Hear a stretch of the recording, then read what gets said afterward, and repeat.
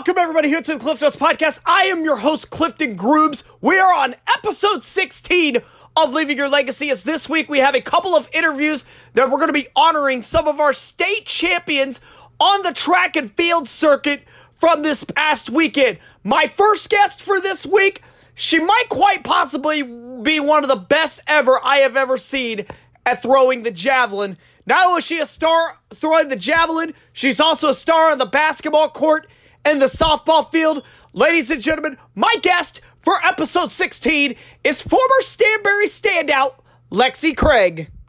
And we're here on the Cliff Notes Podcast. We are on episode 16 of Leaving Your Legacy. My guest at this time, she is probably the best javelin thrower I have ever seen in my entire life. With that, she will be taking her talents to the University of Missouri. She just won a gold medal in the javelin at this past weekend state track meet and a state record. Please welcome former Stanberry senior, Lexi Craig. Lexi, how are you?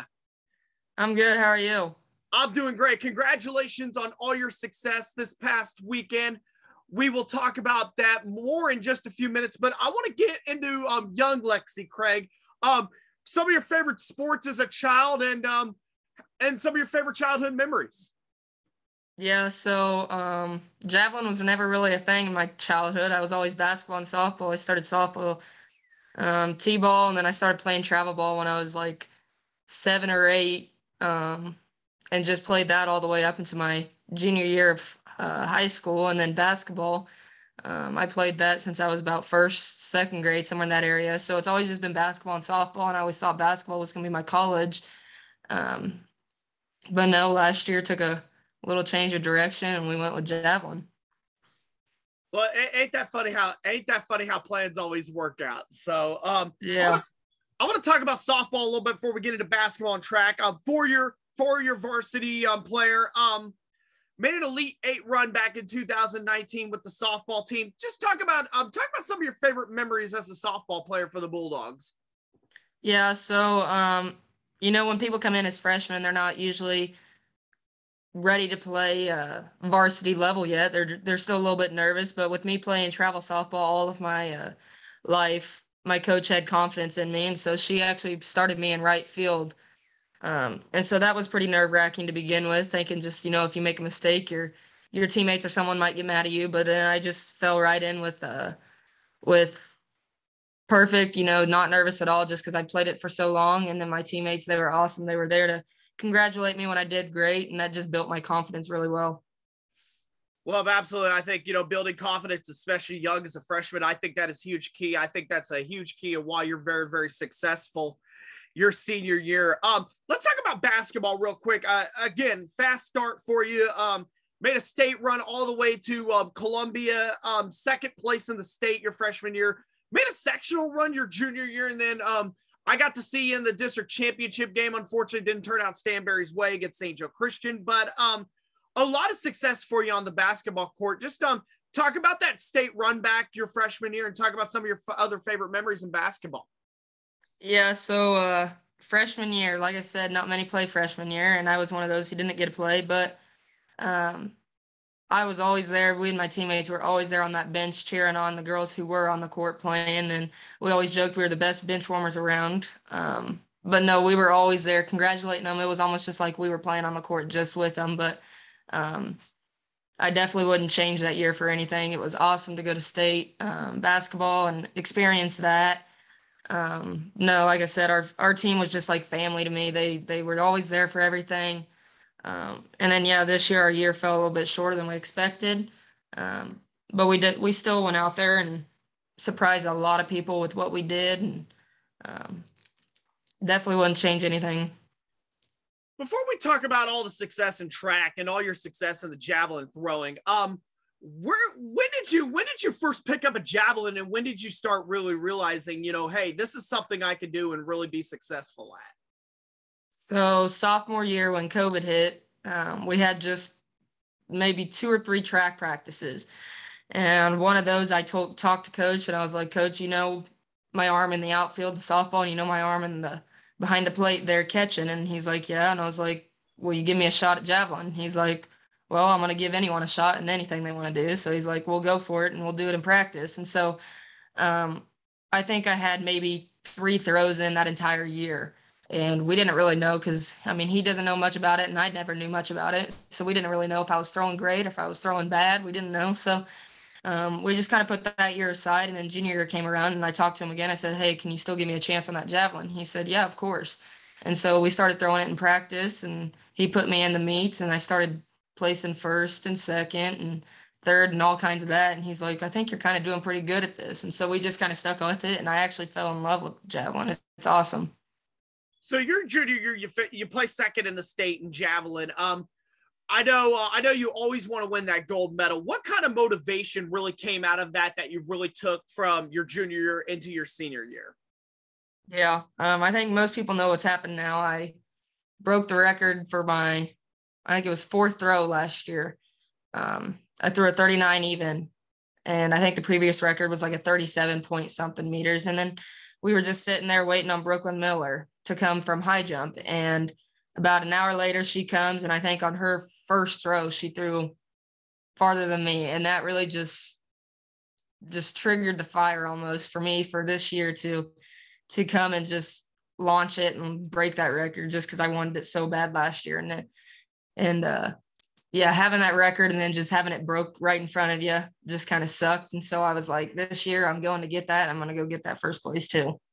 Well, this year, it almost kind of turned out deja vu all over again. You go and you go on one of your first throws there, and then a girl from East Atchison happens to break the record, and then you come out and break the record on your next throw, which ends up being not only your record but a state record and a gold medal for you. Did you feel any deja vu? Did you kind of feel like anything mentally where like, oh, dang it, here it goes again, deja vu all over again? Or was the mindset, you know what, hey, let's go get this record? No, yeah. We definitely done our scout and we knew who we needed to watch out for. And she wasn't having a great day, but that still wasn't, I mean, just because someone else isn't having a great day doesn't mean I can't have a great day. So I just knew that I had to go out there and get the job done and throw as hard as I can and keep doing what I've been doing the past couple meets, throwing those 40s. And so I didn't change anything I've done from any other meet. I just did myself and did what I needed to do. Well, you did what you needed to do and you got a first place medal. You got up on the top of that podium. Congratulations to you again. I think part of that success is for my next question. So you're going to be taking your your javelin talents to Mizzou. Talk about how that whole thing with Mizzou really came together. Yeah, so it's kind of a surprise. Their coach there called my high school, and I'm walking through the hallways, and we had a sub in there that day for secretary, and she kind of caught me in the hallway, and she said, Lexi, and I said, yeah. She goes, coach wants to talk to you, and my first thought was, oh, it's basketball, and she goes, well, it's the Mizzou coach, and I'm like, holy crap, basketball at Mizzou, and she's like, track and field. And I was like, oh my gosh, my javelin talents are being, seen around more than just Stanberry, Missouri. And it was definitely right then and there. I was like, okay, javelin might be something I actually want to do in college. And so I called their coach and we got in touch. We had a conversation on the phone, and then he invited me down to do some official visit, and we did, and we talked, and it was just, Mizzou is just the place. I love it. Well, congratulations to you. Your performances. Thank you. Your performances have definitely earned you that opportunity at Mizzou. But I want to talk about a lighter question here real quick. I know that you're going to be busy with track at Mizzou and preparing for the spring season for 23. You got any big summer plans other than track practice and getting ready? You got any vacations planned or anything?